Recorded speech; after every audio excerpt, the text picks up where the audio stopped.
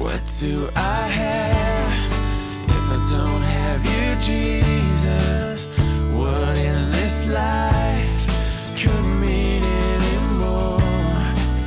You are my rock, you are my glory, you are the lifter of my head.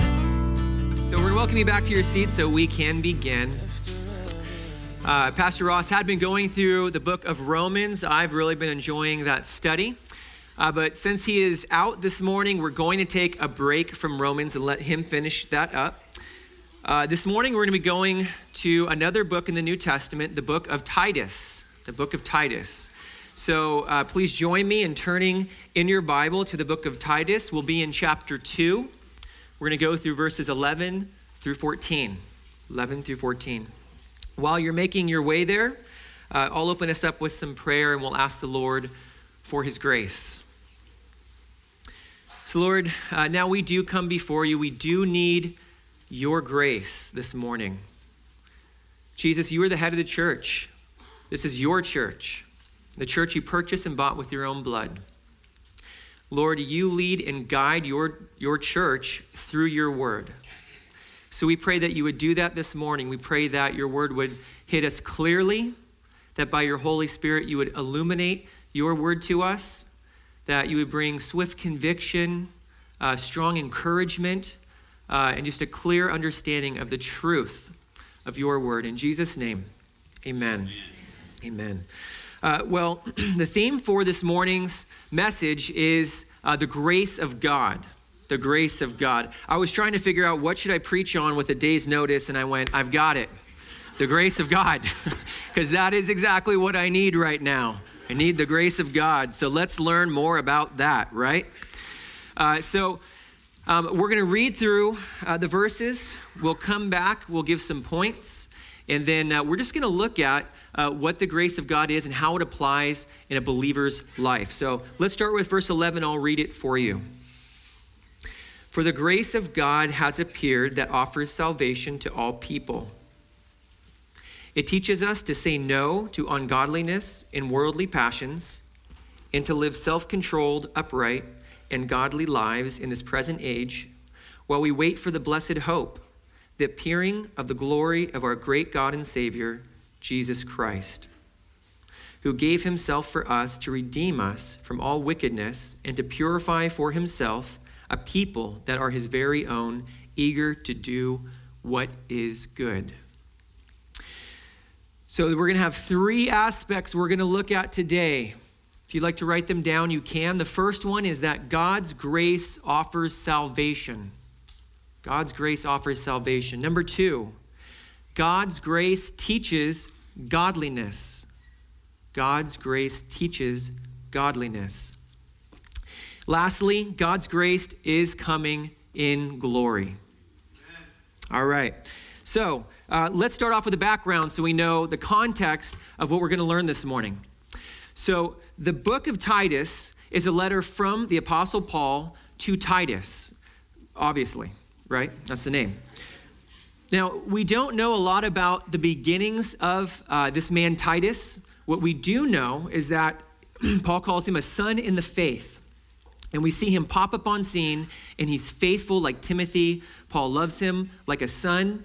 And we see this responsibility being handed over to Titus to care for these churches that Paul put under his authority. Now, Titus has found himself on Crete. And Crete, if you're not familiar with it, we'll show a map here. Crete is an island, a large island, south of what is now modern-day Greece. You can see Athens there right up above.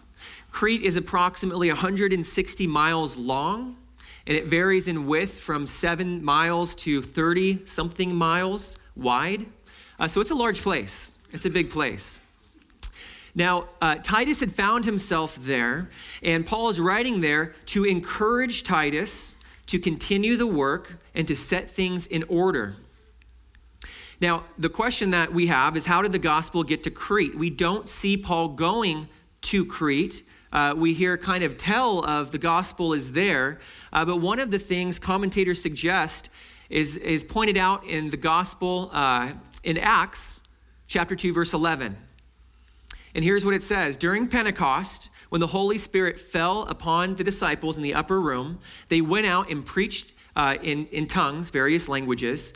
And they're preaching these things. And it says that there were people from all these nations there at that time.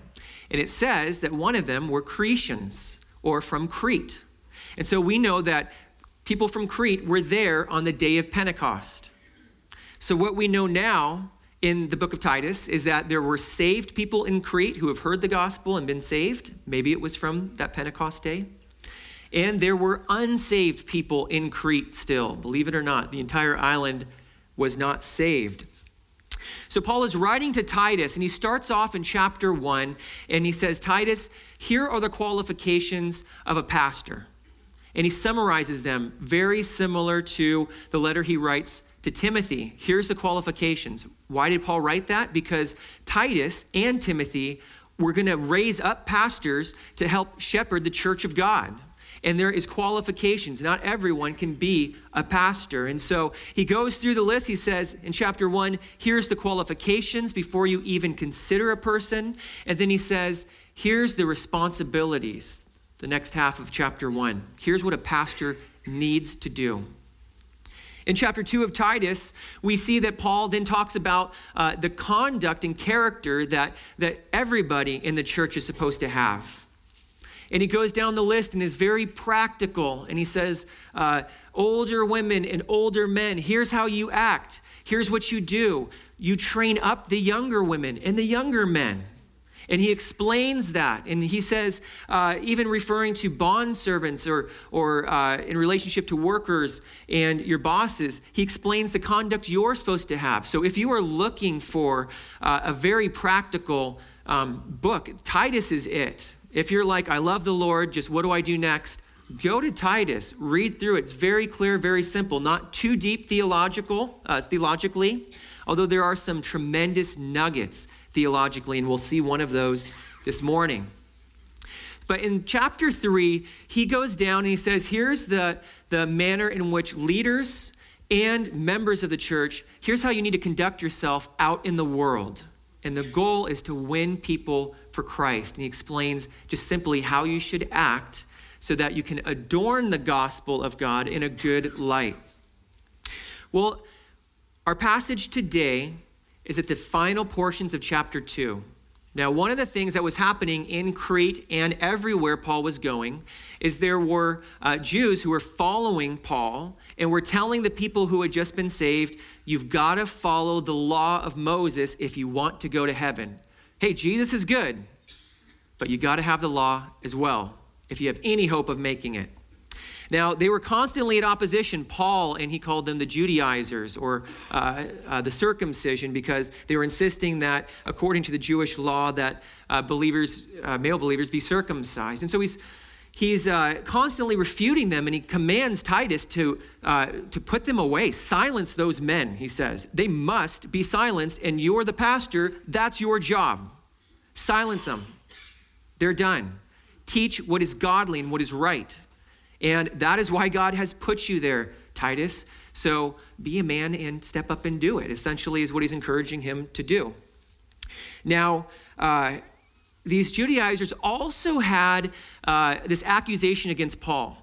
They're saying, Paul, all you teach is grace, grace, grace, and that we're saved by grace. And so in Romans 3:8, Paul says, they falsely are saying about me that I am teaching, why don't we do more sin? Because then it's better for us if it's just a life of grace. So what we're going to look at in our passage of Scripture is that Paul is going to clarify to Titus that grace is not a license to sin, but that grace is the means by which we're saved. Grace is the way that we are taught of the Lord, and grace gives us the hope that we have of him returning. Let's look at the first verse. Verse 11, chapter 2. Our first point is God's grace offers salvation. God's grace has appeared that offers salvation to all people is the verse. So we'll start simply and we'll get deeper into the text. The simple part, grace. What is grace? Grace, by definition, it means kindness toward someone who does not deserve it. When you see grace, think kindness being extended to someone who definitely doesn't deserve it. God's grace simply refers to his relationship with sinners. Sinners don't deserve any kindness from God. Think about that for a second. You and I have broken God's laws. We don't deserve God's kindness, no matter what we do, no matter how we try to earn it. If God doesn't want to offer it, he doesn't have to. He's not obligated to. By his choice, he has extended kindness to us because he is a kind God, but we did not earn it in order to receive it. Does that make sense? Okay, so God's grace has appeared. This word appeared is very important. See, God's grace had to show up on scene. It wasn't like we came to the knowledge that we need God's grace, we better start looking for it. God knew we needed it. He extended it to us, and then he puts grace on scene. This word appeared is a Greek word that means coming to light. It's been made known. It's come to light. It's here. It's appeared. And this whole tie-in is referencing and pointing to Jesus Christ himself, who is grace, God's grace, in the flesh to us. Jesus Christ came and he appeared. And he says that, it says in John chapter 1, it says he came to the world, even though the world made him, and the world didn't recognize him. It says he came to his own, who he made, and he gave the Old Testament law to, and they didn't receive him. And so he was coming after us, and that's always how God's grace initiates, is he comes after us. He appeared. You know, it's funny thinking about appeared. We live today in the age of scientific discovery.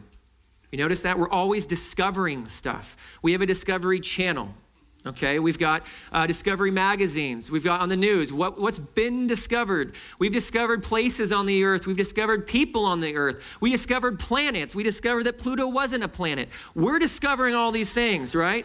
The emphasis is on man. We're doing the discovery. We're doing the finding. In all man's wisdom and knowledge, we could not find God's grace. We could not recognize the Son of God standing 2 feet from us. Look at the disciples themselves. And we'll look at John the Baptist in John chapter 1. This is John talking. And just listen to him. Now, John was filled with the Holy Spirit from birth and sent to proclaim that the Messiah is coming. And here's what he says. Verse 29, the next day, John saw Jesus coming toward him and said, "Look, the Lamb of God who takes away the sin of the world." So he recognizes, look, that's Jesus. But look what he says. "I myself did not know him. But the reason I came baptizing with water was that he might be revealed to Israel." Then John gave this testimony. "I saw the Spirit come down from heaven as a dove and remain on him. I myself did not know him." Again, John the Baptist. "I didn't know him. But the one who sent me to baptize with water told me this: the man on whom you see the Spirit come down and remain is the one who will baptize with the Holy Spirit." So John says, "I have seen and I testify that this is God's chosen one." John didn't recognize the Messiah. The Messiah had to appear to him, and God had to reveal it to him and say, "Look, you're baptizing, you think just another guy, and look, the Spirit comes and remains on him. Hello, this is him. He's right in front of you. He's appearing. It's God's grace in the flesh right before you." Now, John's saying this now. He's proclaiming, "Look, the Lamb of God who takes away the sins of the world." He says that day one. It says the next day, he goes, "Look, the Lamb of God who takes away the sins of the world." There's really no response from people the first time because they're not really fully looking or understanding this yet. But the second time, here's what happens in verse 35. It says, "The next day, John was there again with 2 of his disciples. When he saw Jesus passing by, he said, 'Look, the Lamb of God.'" This is happening. "Hello, the Lamb of God." Now, Andrew, Simon Peter's brother, was one of the two who heard what John had said and had followed Jesus. The first thing, listen, Andrew did was to find his brother Simon and tell him, "We found the Messiah." Yes, you did. You found the Messiah after looking and searching and interviewing day after day after day, people, night and day, recruiting people, not eating for weeks, just trying to search and look, where is this Messiah? We've got to find him. No, that's not how they found the Messiah. They found the Messiah because the Holy Spirit came down from heaven and landed on Jesus Christ. God the Father was audibly speaking, "This is my Son with whom I am well pleased." And then John the Baptist was going, "Look, the Lamb of God." Next day, "Look, the Lamb of God." We found him. We found the Messiah. We've got him now. I'm going to go tell my brother that I found the Messiah. Now, I don't think that was necessarily the intent of Andrew coming and telling his brother, trying to one-up him or anything like that. But the concept is sound, that we have this concept of we're the one doing the discovering. But that's not at all what this verse says. Let's go back to verse 11. The verse says that the grace of God has appeared. God himself showed up on scene. Grace in the flesh.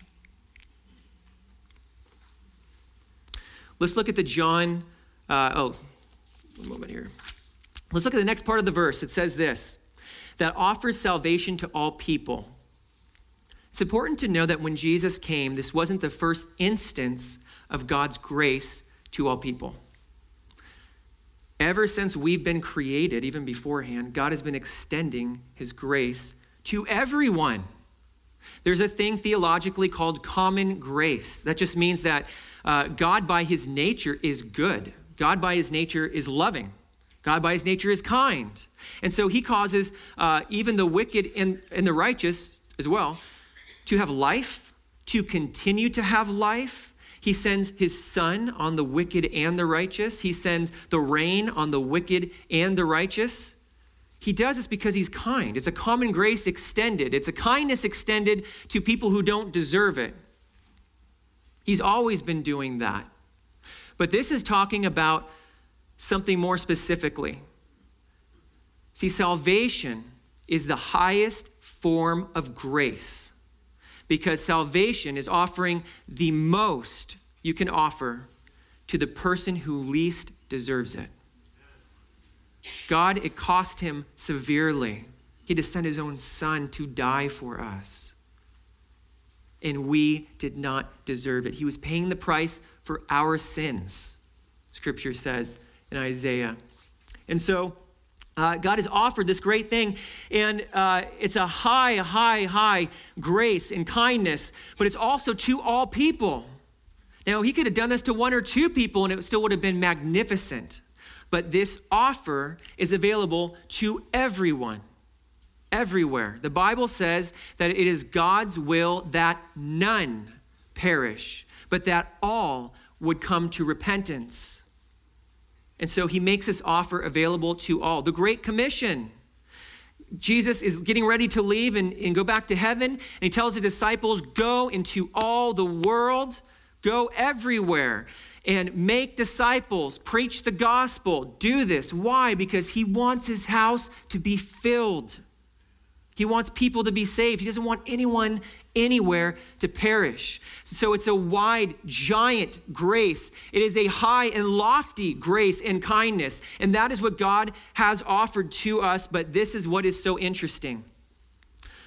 We kind of, as a society, go, that's nice. And we kind of take it with a grain of salt and realize it's a big deal. But our society is kind of cool with grace.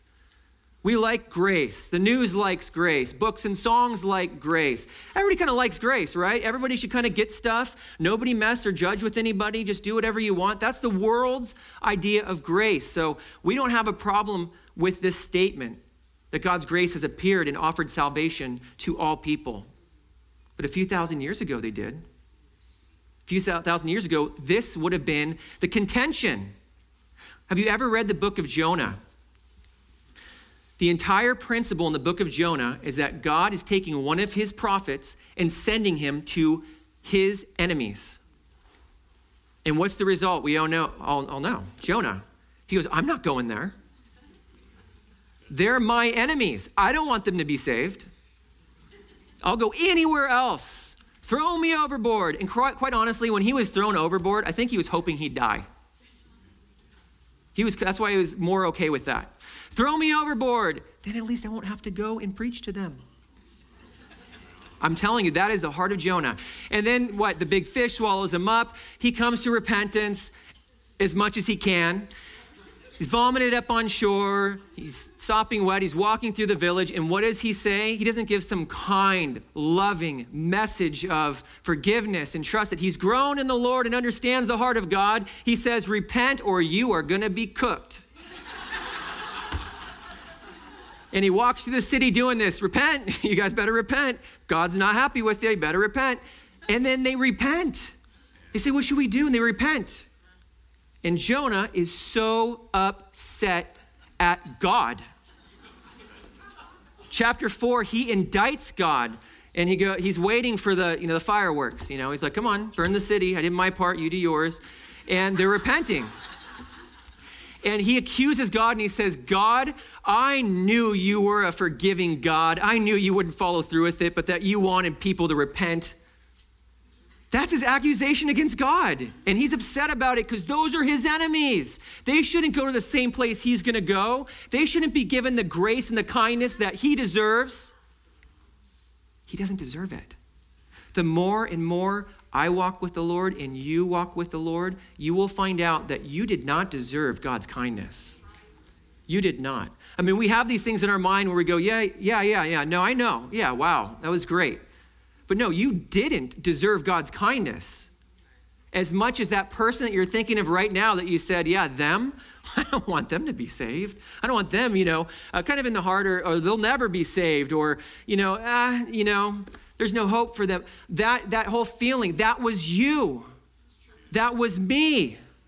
God's kindness can affect them as much as it affects you if they receive it. So God's called us to go. And to do that, it's a wide salvation for all people. So the world now today, we don't wrestle with this. New Testament even, they would have wrestled with this. Because they received this salvation by faith, Christ's completed work. And Peter and the apostles were preaching and preaching, and then God says, go to the Gentiles. Peter has a hard time with that. And he goes, no, surely not. Lord, you're joking. Go to the Gentiles. They know nothing about you. They don't care at all. The Gentiles, you know what kind of people those people are?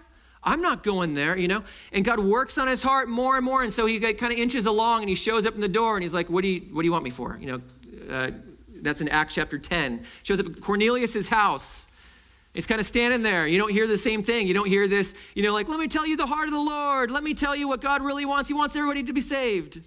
You don't hear that.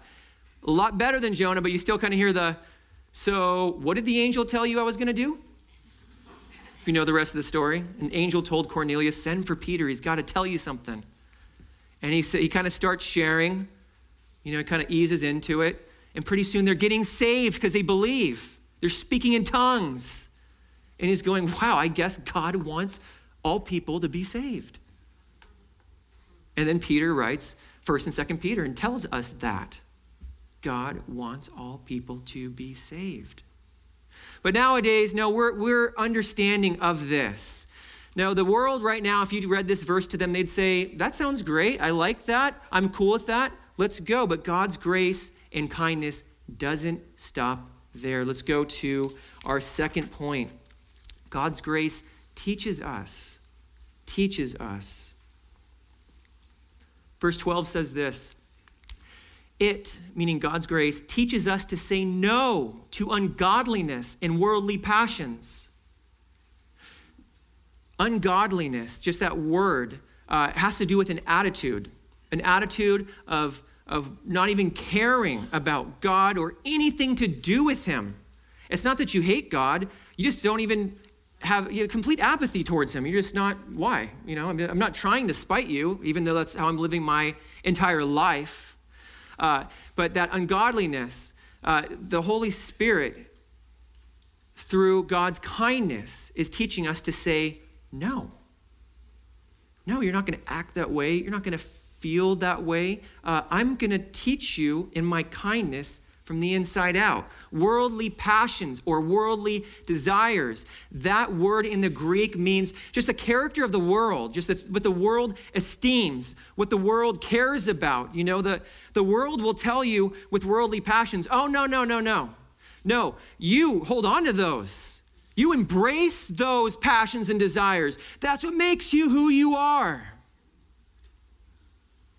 And God, in his great kindness, after saving you, gives you the strength and the power to say, no, I'm not. No, I won't. Do you realize, as a believer, I mean, looking at this, you might look at this and go, okay, I see, kind of actions need to change. Say no. Wow, that's the first time I might have heard that God is teaching me to say no. Look at the word worldly passions and desires. It doesn't say worldly actions. We're talking about the inside of us. God's kindness is working on the inside of us. And if you're a believer in Christ, you've received the Holy Spirit, and you cannot have an outward relationship with the Holy Spirit. Holy Spirit is inward. The way that God affects his grace and kindness towards us by saving us, then by sanctifying us.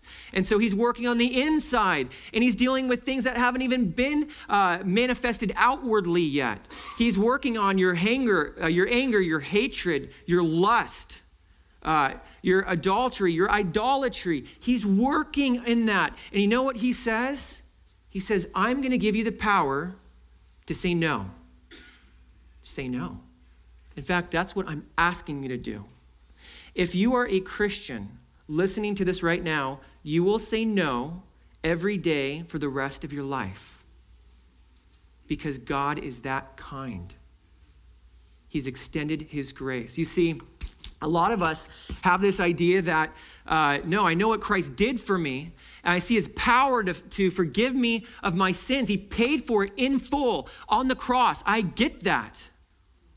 But do you realize that in his great grace and his mighty power, he also gave you what you needed to be free from the power of sin? Amen. That's it. The old is gone, as scripture says, the new is come. Put off the old man, put on the new man. And it's as simple as saying no. God's grace, it's that simple. We had no power before we came to Christ, none. We could try to stop. We could try to start if it was something good, but we had no power to do it, and we owed the price and penalty for our sins. But God in his grace forgave us of those sins when we came to him, and he's calling us out of those sins, and he's saying, you now are to say no to that. And you're to say yes to this. Look at this. He says, it teaches us to say no to ungodliness and worldly passions and to live self-controlled, upright, and godly lives in this present age. That word self-controlled means soberness or temperate. The word upright means similar to righteous, just in your dealings with people that you're morally correct and you're doing the right thing. And the idea of godliness is just talking about your attitude towards the Lord. He's your Lord now. You want to do what pleases him. And in his kindness, he allows you to. Not to earn salvation, but because you're saved. Because salvation continues. We have been saved upon trusting in Christ. We are being saved right now. And one day, when he returns, it will be complete. Will be complete. But until that day, we're going to be saying no, and we're going to be saying yes. Listen to what this commentator said in regards to just these three things to do. F.B. Meyer says, live soberly. That word meaning, live self-controlled, doesn't mean like you're measuring it up in yourself and you're trying harder in yourself. It's in regard to your personal life, your personal just living, the stuff maybe that nobody else sees. Live soberly. Doesn't matter if no one else is around. Righteously has to do, the next part, upright, has to do with in your relationship with others. Do what's right in your relationship to others. That's what God's grace is leading you to. And then finally, godly is our relationship to God. Relationship to God. I thank God that he doesn't say that all desires are sinful and you need to get rid of desire. He says, no, your desires are wrong. The wires are crossed. You're born into sin. And it's really simple. I'm going to free you from sin. And then you just need to realize that they're correct now and you just walk it out. Walk it out. Stop doing what you used to do. Just do what I'm showing you to do. If you're familiar with the belief of Buddhism, Buddhism has as its highest form of enlightenment the goal to extinguish all desire. Extinguish all desire. They believe that desire is the root cause for suffering in the world. Buddhism arose out of Hinduism to answer the question of, well, if we keep reincarnating and reincarnating, it's just more and more and more suffering. How do we stop the reincarnation process? The answer they came up with was, we just learn not to care. We learn not to desire anything. We have no desire, no passion at all. We get rid of that, and then our souls will cease to exist, and we'll stop the reincarnation process. The goal of Buddhism is soul suicide. Do you realize that? That's what it is. That is what they are learning to do. That's what they're practicing. Some people get caught up with some of the little things and think this is great. Mindfulness is a popular thing right now. The goal of Buddhism is to cease to exist. You made it, is what they're saying. They have this elaborate thing. They call it sand mandalas that Tibetan Buddhists do. They create these ornate drawings on the ground made out of sand. It takes days, weeks, sometimes even months. If you look them up online, they're beautiful, colorful. They take little straws and they're making lines and they're just tapping it in, and just the patience and all these things is incredible. And guess what they do at the very end? Wash it all away because we're not supposed to care. That is not biblical. That is not what God has called us to. That's not what he's saying is get rid of all desire. He says, your desire is for the world. It needs to be for me. And you can't change that yourself, but I, in my kindness, am going to send my Holy Spirit to you, and you are going to be changed from the inside out. Cooperate with me. And that is the call of every believer. That's the deepest heart cry of every believer. Yes, we are tempted. Yes, we have desires that, may not be godly, but the point is the deepest heart cry of our heart is that I want to be pleasing in the sight of God. I want to be closer to the Lord. Think of what Moses said. Moses is receiving the 10 Commandments. He's receiving the full law. He's going up on Mount Sinai. He's receiving all of this. A cloud is enveloping him, and they're hearing the voice of God. And then what does Moses say? He goes, just show me your glory. I want to see your glory.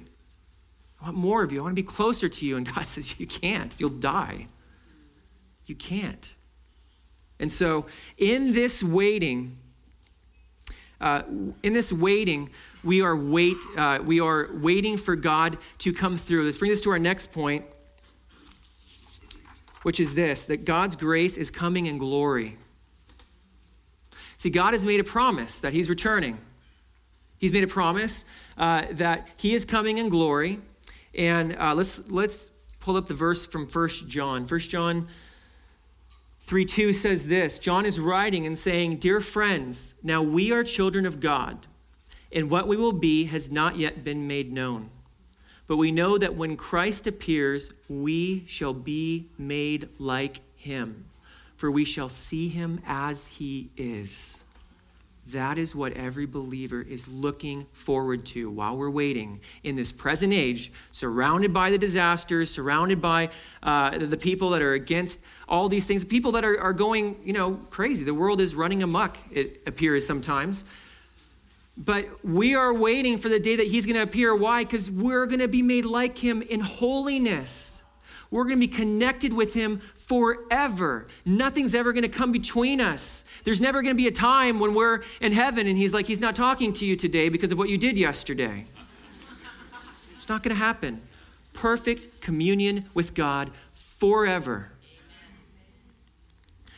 The next part of this verse 3 says, and everyone who has this hope purifies himself, knowing that God, he is holy. He is pure. You see, God's grace appeared in the flesh at the beginning in its fullness. Jesus Christ is God's grace in fullness. And Jesus Christ will appear in glory, and that glory will be in its fullness. And let's look at verse 13 here. While we wait for this blessed hope, the appearing of the glory of our great God and Savior, Jesus Christ, we recognize that we're not waiting for some experience. We're waiting for the God-man, Jesus Christ. Now, theologically, this is a powerful verse. If you've ever been raised and taught that Jesus Christ is not God, look at this verse in Scripture. We're waiting for what? The appearing of our glory, of the glory, and of our great God and Savior, Jesus Christ. It doesn't say great God and the Savior, Jesus Christ. Both of those things, great God and Savior, are referring to Jesus Christ. If you look at it in the Greek, that is what it's saying, that Jesus Christ is both God and both Savior. If you're not sold on that, continue reading. It says in verse 14, who gave himself to us for the redemption, to redeem us from all wickedness and to purify for himself a people of his very own, eager to do what is good. Yes, that's what Jesus Christ accomplished.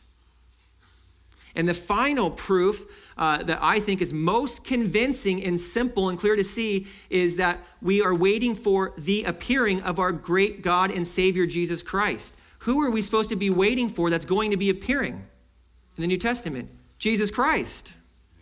Jesus Christ. We don't see that the Father is going to show up as well. We see that Jesus Christ is going to come in his fullness and in his glory. And this verse right here is saying, our great God and Savior, Jesus Christ. Jesus is God. Amen. Jesus is God. And what did he do to give us this grace to not only save us from our sins, but to teach us to walk out this grace, not to earn it like the Judaizers were saying, but not to live however we want, like the world would teach today, but to love and to learn from the Lord in his kindness, right? There's ways you can learn from the Lord. I would go with his kindness. That's how I want to learn from the Lord, right? But Paul just brings this all back around. And he says, look, remember the glory of God that appeared that offered salvation to all men? Look at verse 14. It's Jesus Christ who gave himself for us. That's how we get that salvation that's now available to all men. And he gave himself for us to redeem us from all wickedness. Look at the verse in verse 12 where it says, look, the grace of God is teaching us to say no to ungodliness. Why? Because when he gave himself for us, he was redeeming us from all wickedness. He's brought us out of that. And then continuing, and to purify for himself a people that are his very own. So what God's grace is leading in teaching us to live sober lives, to be right in our relationship with others, to be right in our relationship with God in godliness. He's doing that because Jesus is purifying for himself a people of his very own. And then look at the result. These people who have been trained by God in his kindness, who receive the kindness of God, are eager to do what is good. They start doing what's right because they've got the heart of God. They've captured the heart of God. they've received the kindness from the Lord. And they're excited to do what's right, not so that they can be saved, to the Judaizers who believe that, but because they are saved. And so he's saying, no. Grace that I preach is not a grace for licentiousness, just meaning a license to do whatever you want. The grace that I preach is a grace that forgives, pays the price for your sin, teaches and calls you out, and then from that inwardness, you are eager to serve and love the Lord. You have a license not to sin because of grace. You have a license to love the Lord, to know the Lord, to learn from the Lord, and to serve the Lord with all of your heart. Let's pray. God, we just thank you so much for your grace, your great kindness that was extended to us, great debtors. None of us deserve it. God, I just confess that there are times when I think that something in me deserves some of it. There is nothing in me that deserved any of your grace. It is all about you. It is all about your great kindness that you had towards me and us while we were sinners. We wouldn't have even been able to find you, God, unless you waved yourself in front of our faces time and time again, more than once, coming after us because you didn't want us to perish. We thank you that you save us and don't leave us like we are, acting like we did beforehand, but that you are teaching us to say no, that you are calling us to live right and godly lives before you, purifying ourselves because you want a purified people who are eager to do what is good. We acknowledge this is all your work, God, and we love you for being kind to us. In Jesus' name, amen. You've been listening to the Rocks Podcast. Our regular services are held on Sunday mornings at 8:30 and 10:30 a.m. in Santa Rosa, California. If you'd like to learn more, please visit our website at cctherock.org.